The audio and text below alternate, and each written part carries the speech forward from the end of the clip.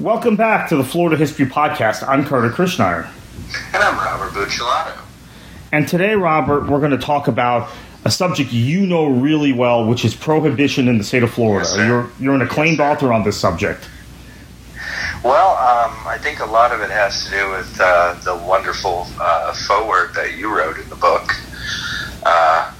But also I think the interesting content of this period in not only state history but American history is, it's just rich with anecdotal history and a lot of compelling characters. As you kind of alluded to earlier this year, I published a book called Rum Runners and Moonshiners of Old Florida.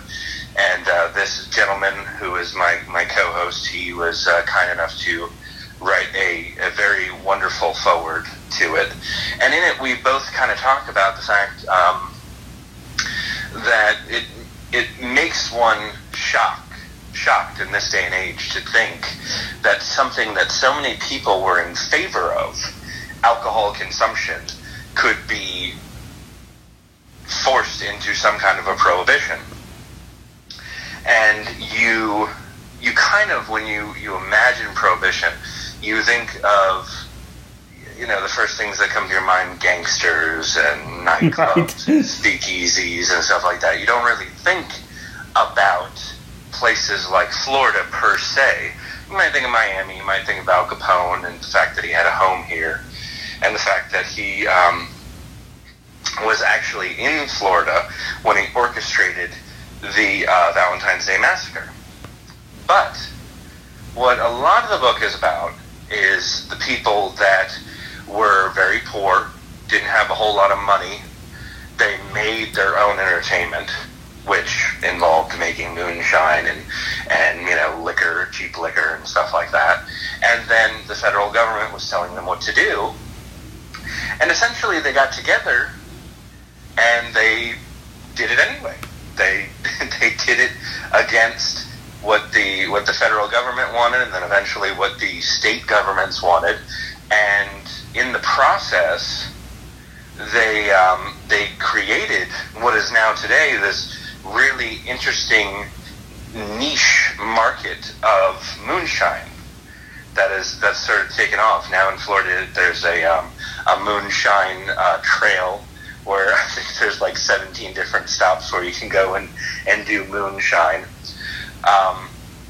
But if you want to look at why something like prohibition was so difficult to enforce in this state, all you have to do is look at how much coastline we have.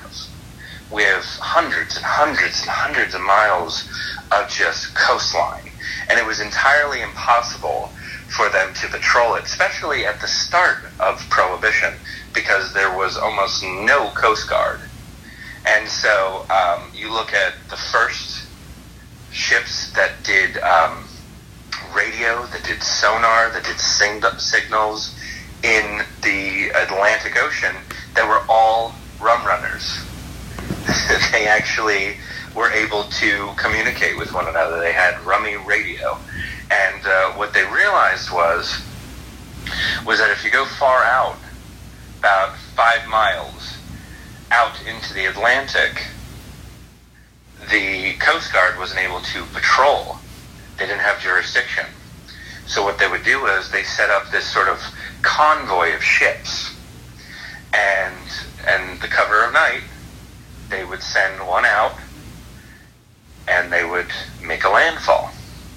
And if you were a poor person in the panhandle of Florida, or in Fort Myers or something like that, you were only making about $1 or $2 a week if you were lucky, if you even had a job. And you could make about $100 in 1 hour by taking part in the clearing out of the cargo from these ships. And they would come in, they would go to these docks that were made especially for them, that some of them still exist today, in like Carabel and things of that nature. And you could unload all of that precious cargo in about 2 or 3 minutes. And by the time the Fed came, they wouldn't have noticed anything. And then you look at the whole process that involved once the actual booze was in the state, there was a system of bootleggers that would have routes. They would get the liquor, and then, like milkman routes, like newspaper routes, they would go from each point and make their deliveries. The interesting thing about this is it's similar. We talked previously about the Civil War, and it's similar to the Civil War in that the blockade runners all found more success off the Florida coast because it's very difficult to patrol.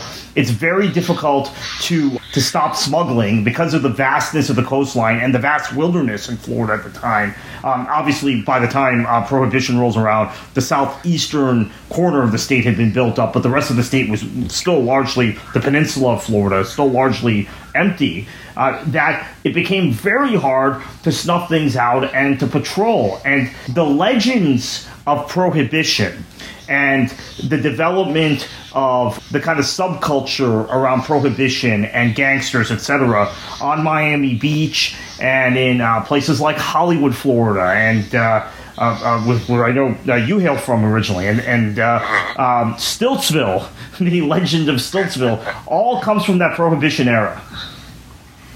Well, and also, too, we talk about Prohibition, we talk about the 1920s and the 1930s, but Florida is very unique in the fact that we had a extended period that was known as the dry period, where a lot of counties were not wet. You could not get liquor there, but you could get liquor in other neighboring counties.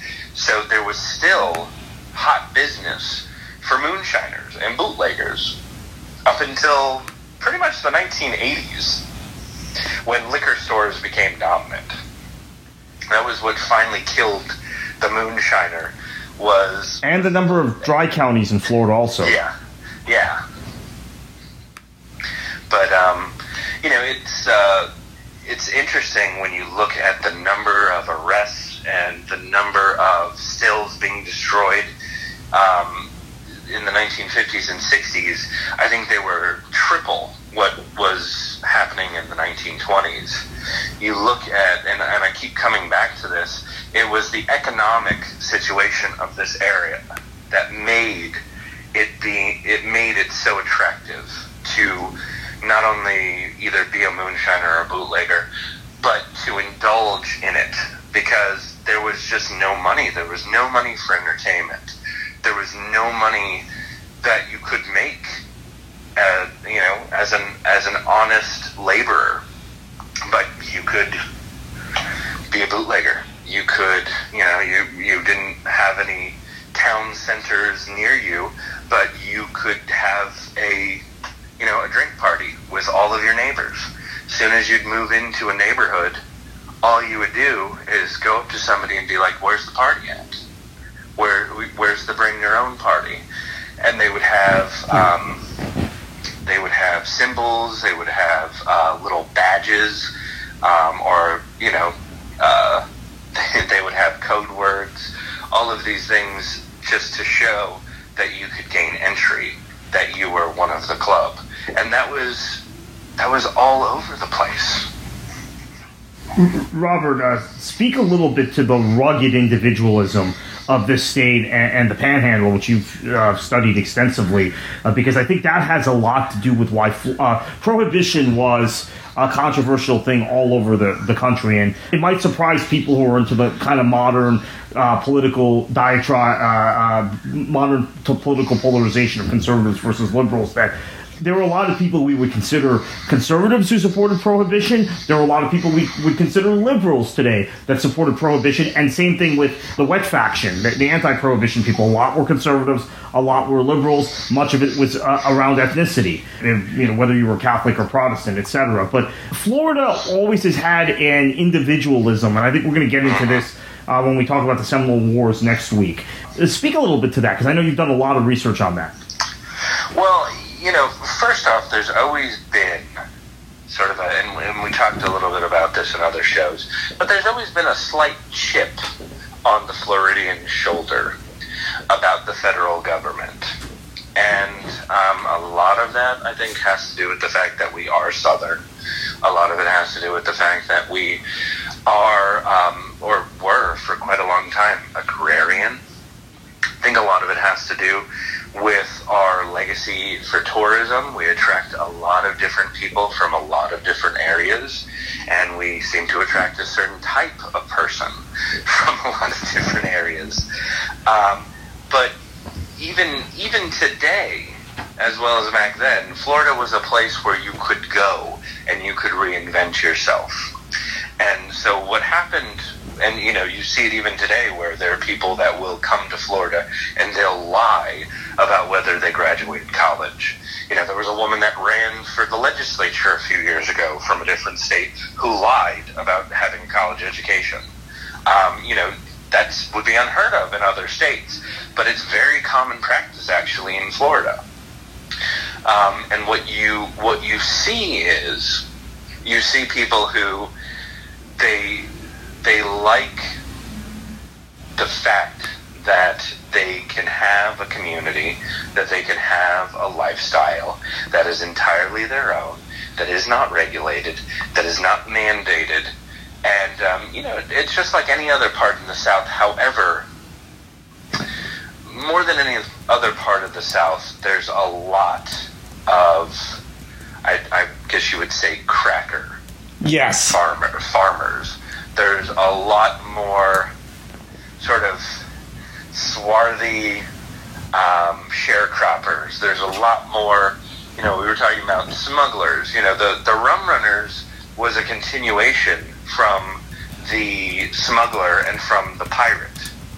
It hasn't stopped. It's still going on now. It's just been a mecca for people who wanted to do whatever they wanted to do, and they didn't want to be told what to do. And, I do lectures on this, and whenever I talk about the federal government and the fact that they, that essentially they lost this war against very common, very humble people, people get elated by that. You're talking about a lot of people that were not cooperating. Local authorities that were not cooperating with the Fed because they weren't going to turn over their neighbors.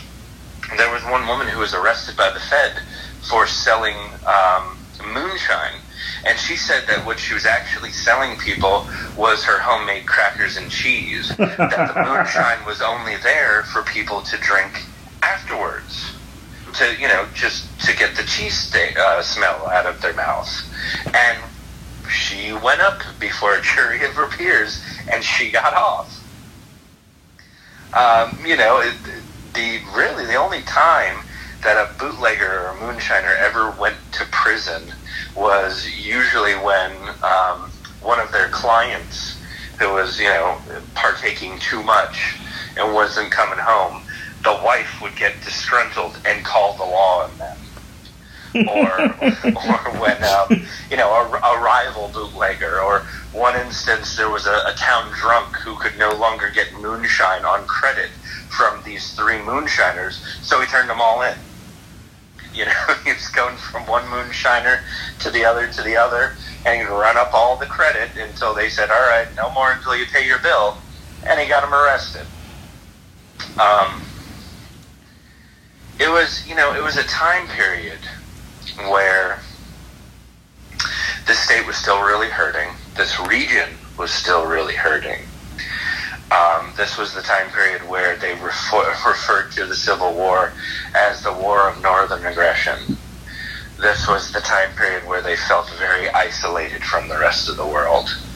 But at the same time, there was this attraction, this glamour associated with the outlaw here.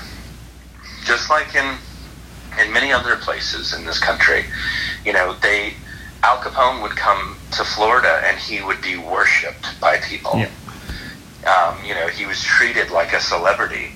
The governor Governor Carlton, we've talked about this before, he had an order saying if you find him, arrest him and remove him from the state.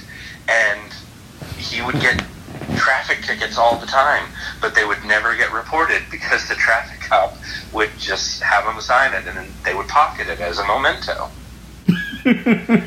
We're going to leave it here, Robert, with this show. We are going to do a whole show. We've got this planned for some time in the future on Al Capone and Al Capone's ties to Florida. In fact, I think many of our listeners may not know that he probably ended up spending more time in Florida than any other place, including Chicago. When you look all told, and he passed away. When he finally died, it was in Miami. So he was inextricably linked with this state. So we're going to leave it there. We're going to be back with another episode of the Florida History Podcast next week, and we're going to talk about the Seminole Wars then.